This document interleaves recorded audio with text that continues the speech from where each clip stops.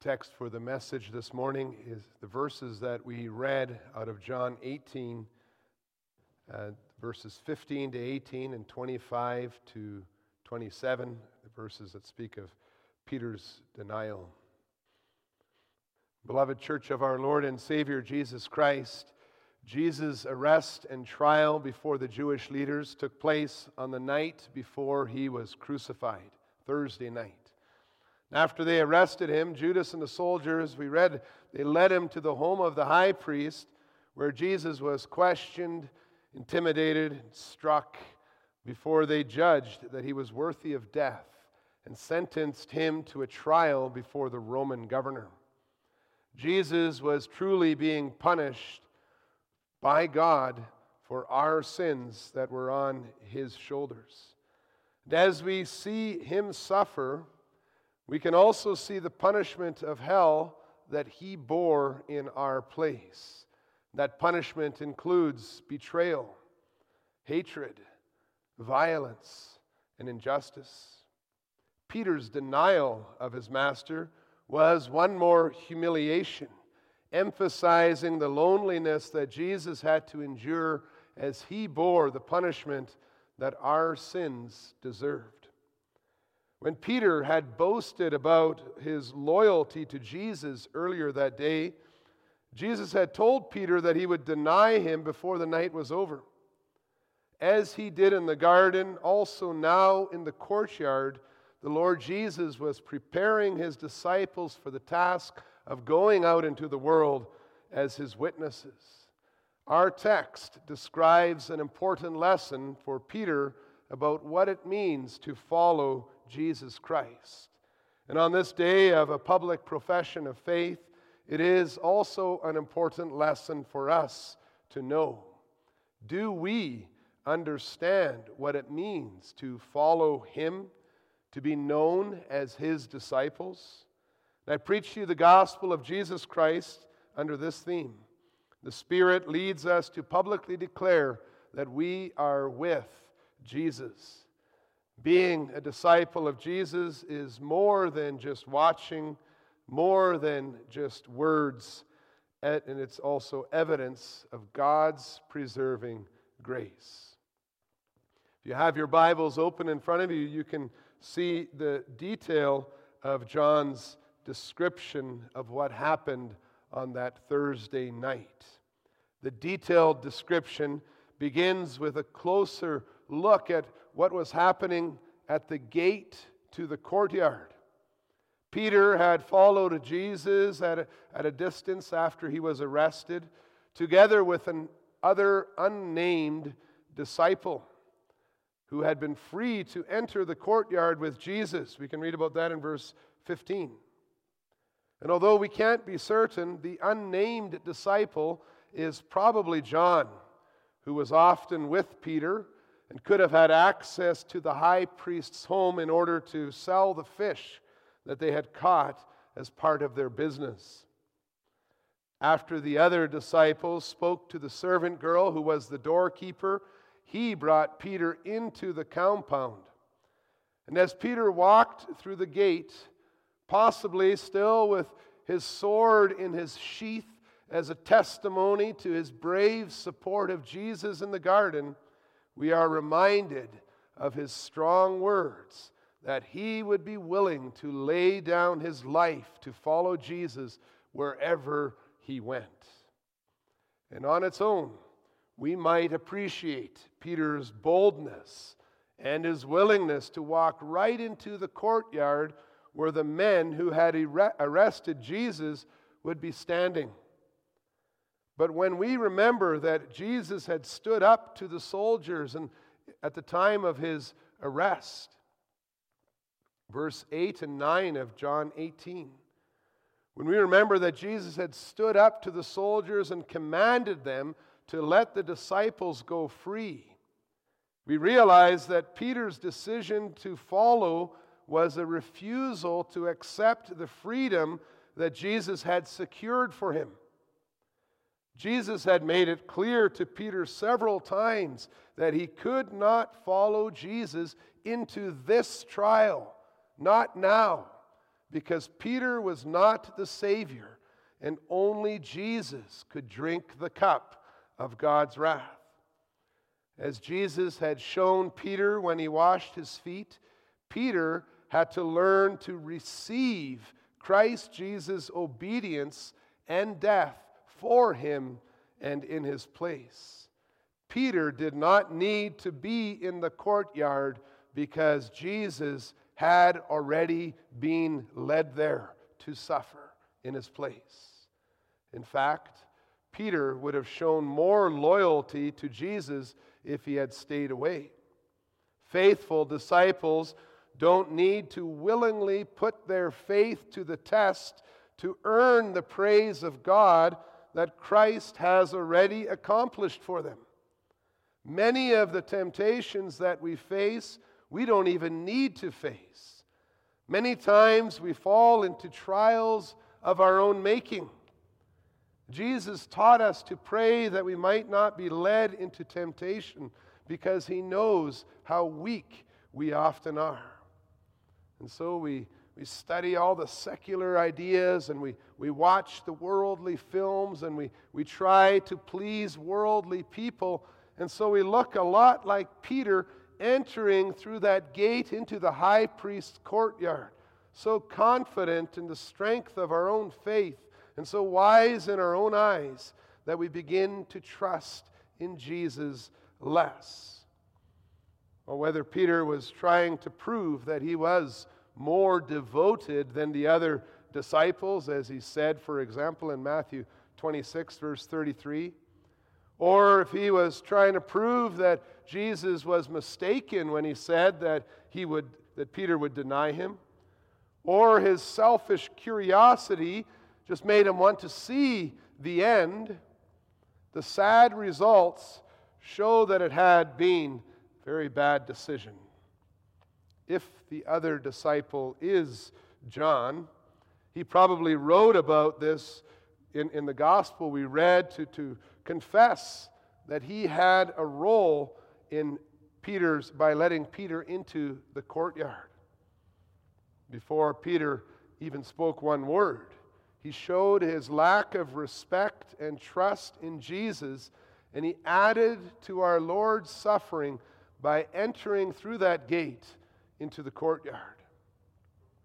And then there, Peter's interaction with the servants and the bystanders in the courtyard revealed that he was really hoping to just watch Jesus, to be that neutral observer who fit in with the crowd, warming themselves by the fire without being known as one of Jesus' disciples.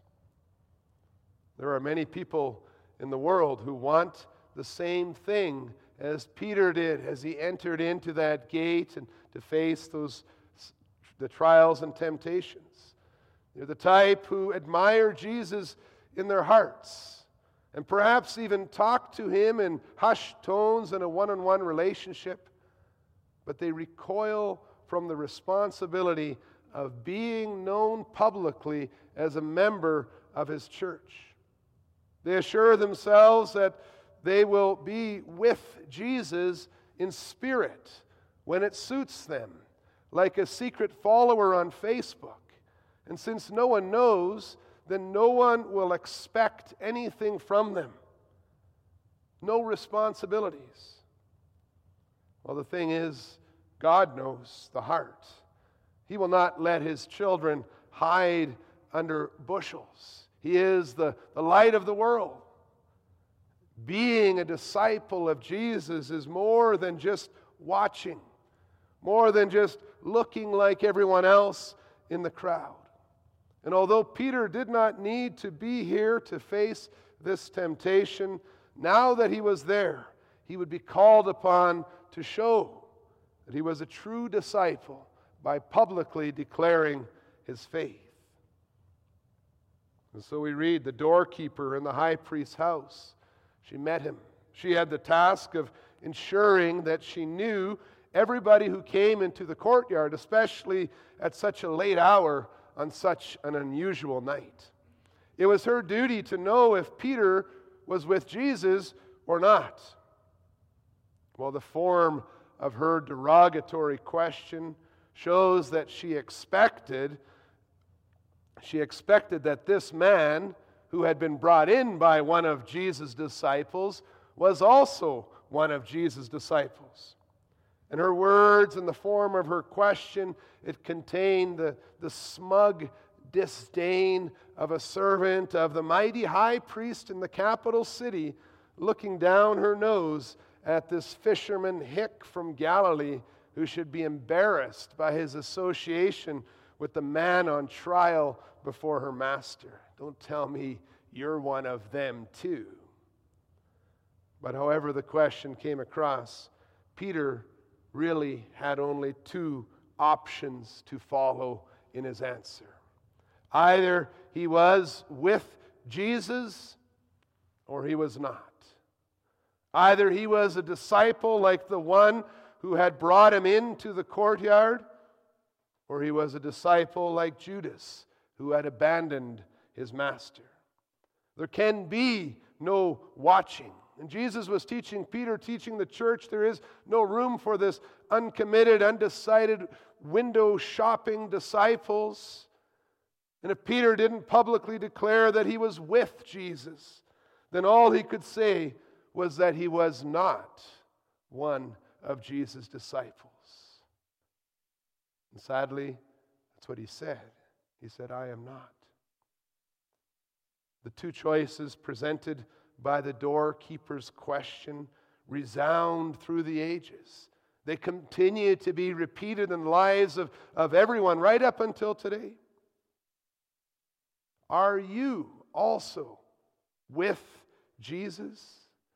Will you declare publicly that you are one of his disciples?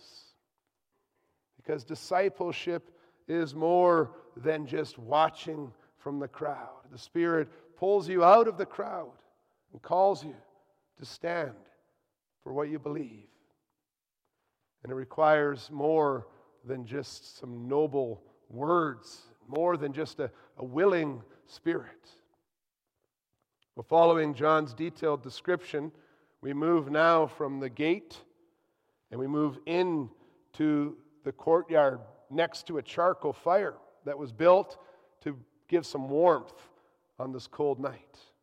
While Jesus was being questioned, perhaps in a room overlooking a courtyard here, Peter was with the servants and officers standing outside. We read in verse 18 and then again in verse 25, he was warming himself. He was with them,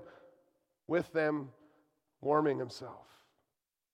He was with them, but he didn't fit in. He had come later. He had been questioned by the doorkeeper. He had a noticeable Galilean accent when he spoke. And when they repeated the question the doorkeeper had asked, he insisted again that he was not one of Jesus' disciples. This is the second time Peter denied being one of Jesus' disciples. Perhaps in his mind he had made a distinction between denying that he was one of the men following Jesus around and denying his love for Jesus. If we put it in today's term, it would be like those who think they can love Jesus while at the same time publicly denying any association with the visible church. Even Jesus' enemies could see that was a contradiction. Well, Peter's lies must have been obvious to this large group of witnesses. Maybe not so much to Peter, but everybody knew the truth very clearly. And another man asked him in verse 26, "Did I not see you in the garden with him?" Referring to the arrest in the first 11 verses of John 18. The situation heats up, and it's not just from that charcoal fire. But Peter's words by the fire in the courtyard were not as brave as his sword was in the garden. In fact, as he spoke to the relative of the man whose ear he had cut off, he needed to deny that he was in the garden with Jesus because his sword had cut off the man's ear.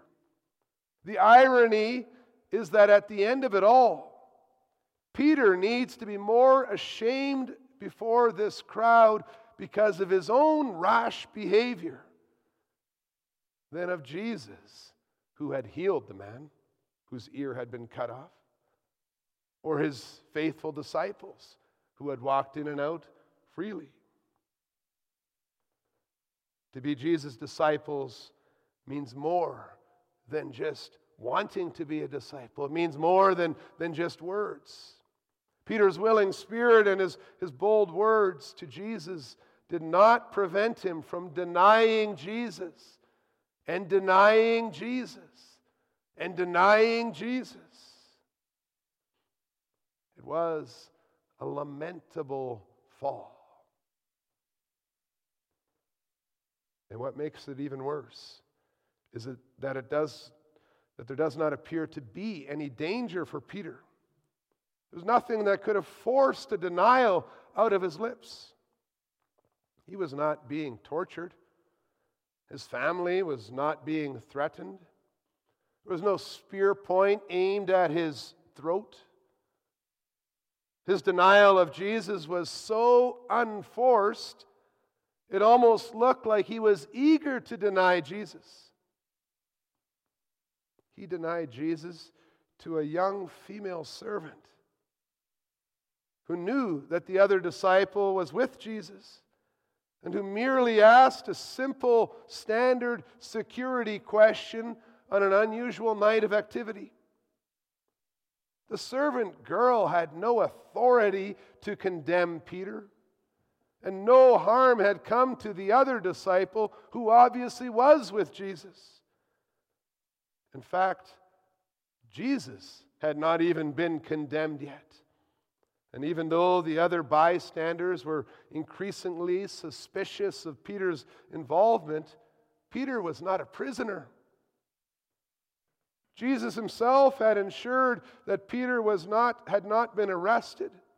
Jesus had put no obligation on Peter to come to the high priest's house, much less to remain there. That's why Peter so easily left. He went outside after he wept. So much for Peter's brave words to be willing to die for Jesus. Clearly, it would take more than just good intentions to be one of Jesus' disciples. Well, when we publicly profess our faith before God and before His congregation in the most welcoming and encouraging environment that you can imagine, well, our confidence is at an all-time high. We feel like we can withstand any temptation. I mean, look at all these fellow saints around us. We are courageous. We're even eager for the battle against the evil one. We think, bring it on. I'm ready. God is within me. And that's a beautiful work of the Holy Spirit. That confidence is a beautiful blessing of the Lord. But so is humility.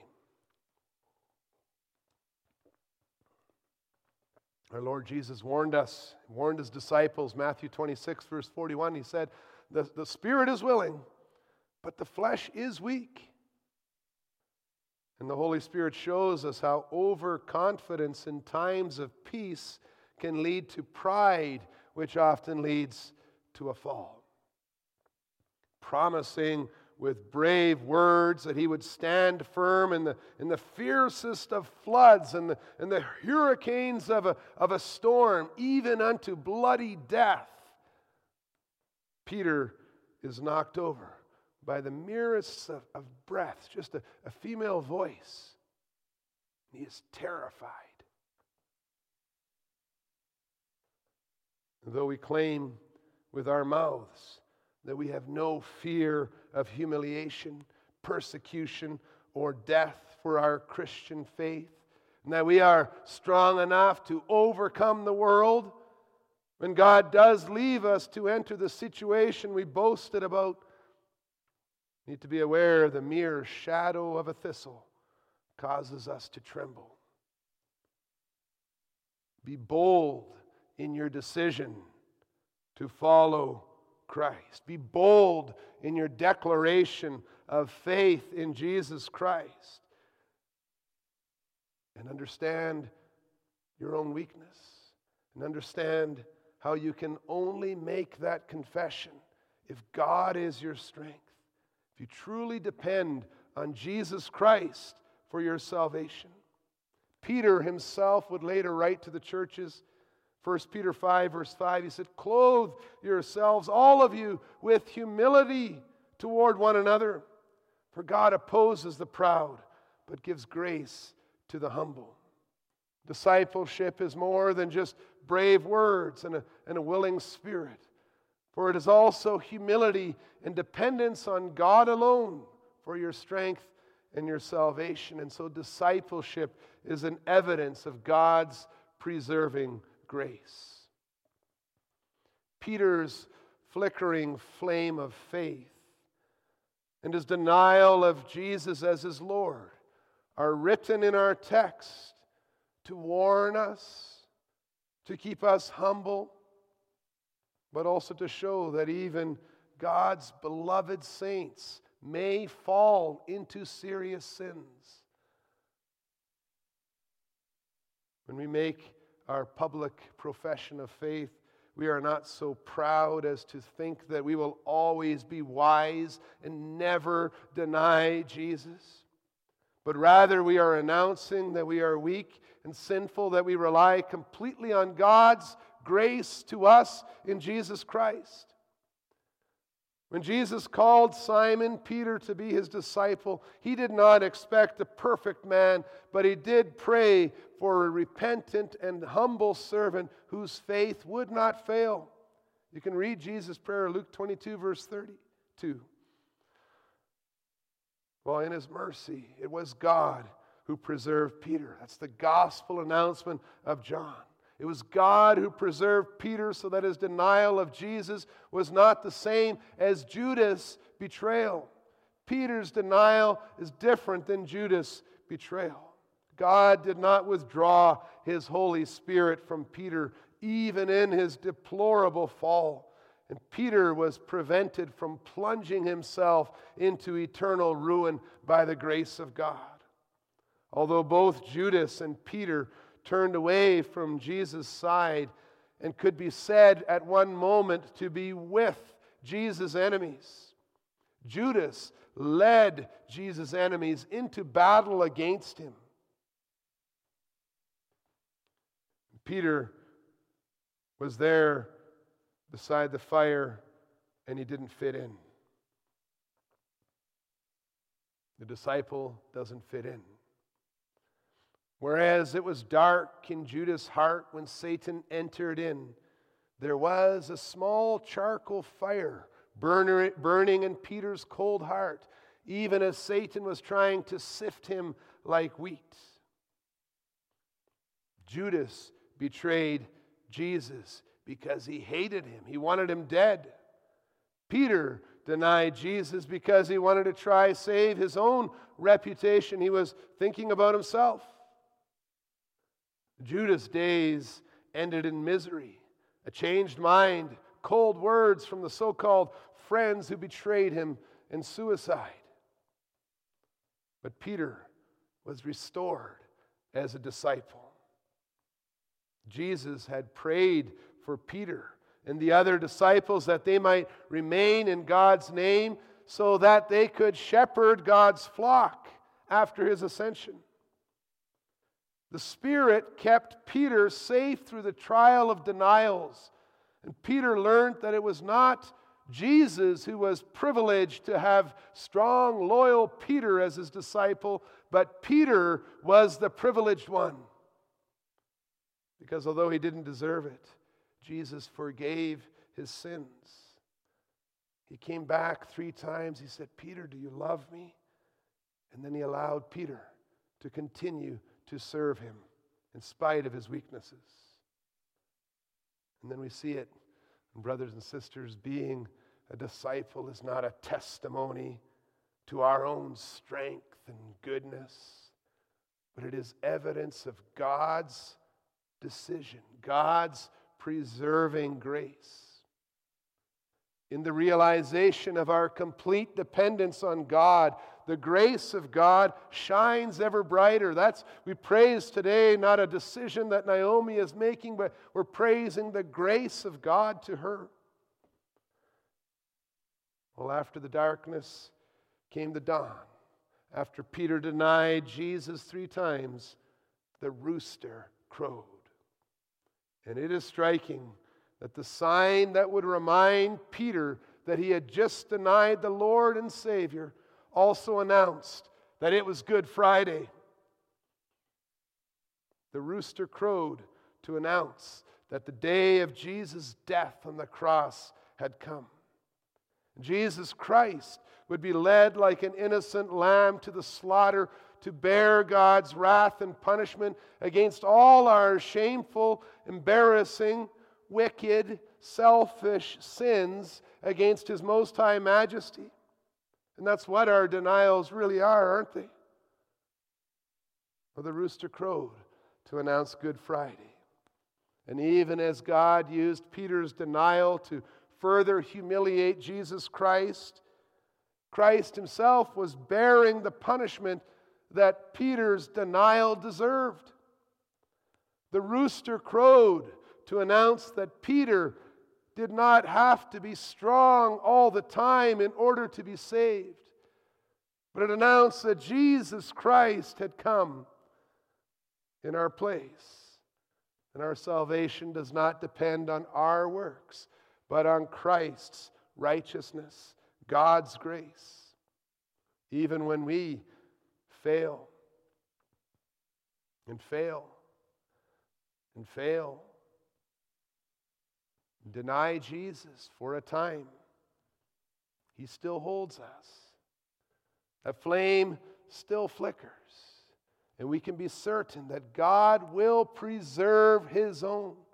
God will preserve those He has chosen. He will again renew to repentance. When we believe in Jesus Christ, when we trust in Him, we never need to despair of God's mercy. For His love is steadfast and eternal. His grace is greater than our worst works. He can bring up anyone from the hole when we trust in Him. And when we publicly declare to the world that, yes, we are with Jesus as one of His disciples, we are not making promises about all the things that we will do in our own strength, but we are simply confessing that God will work through us. Through our lives, the world will see God's mercy. Through our lives, the world will see God's strength, even when we are weak. Through our lives, God will see, the world will see God's love. When Peter was restored, he was restored to show God's love to others. And that is the whole point of our profession of faith. It is repenting of our own sins, acknowledging our own weakness, and then embracing God's grace as a living, active, faithful member of Christ's church, presenting ourselves so that God's grace may be evident in us and through us. The rooster crowed to announce the day of Christ's victory, and it was a clarion call for all Christians to be buried with Christ in death and raised with Him to a new life. After Jesus was risen from the dead and He talked to Peter again to restore him, He showed Peter that the way to righteousness and life was declaring that we love Jesus, that we are with Him because we believe that He is our Savior. That makes us love Him. And that is the question. Do you love Jesus? Do you believe that He is your complete Savior? Holy Spirit teaches us that we can show this love by declaring it publicly, by baptizing and teaching peoples of all nations to observe what He commanded, and by loving Christ's flock, which is the church. When God dwells in your heart by His Spirit, you can no longer hide among the unbelievers watching Jesus from afar. But you will be given many opportunities to show that your profession of faith is more than just words. And God will hold you safely in His grip because you belong to Him. Jesus says, I give them eternal life, and they will never perish, and no one will snatch them out of my hand. Knowing that on our own we often deny Him, His promise makes us want to publicly profess our faith in God's grace to us in Jesus Christ. Amen.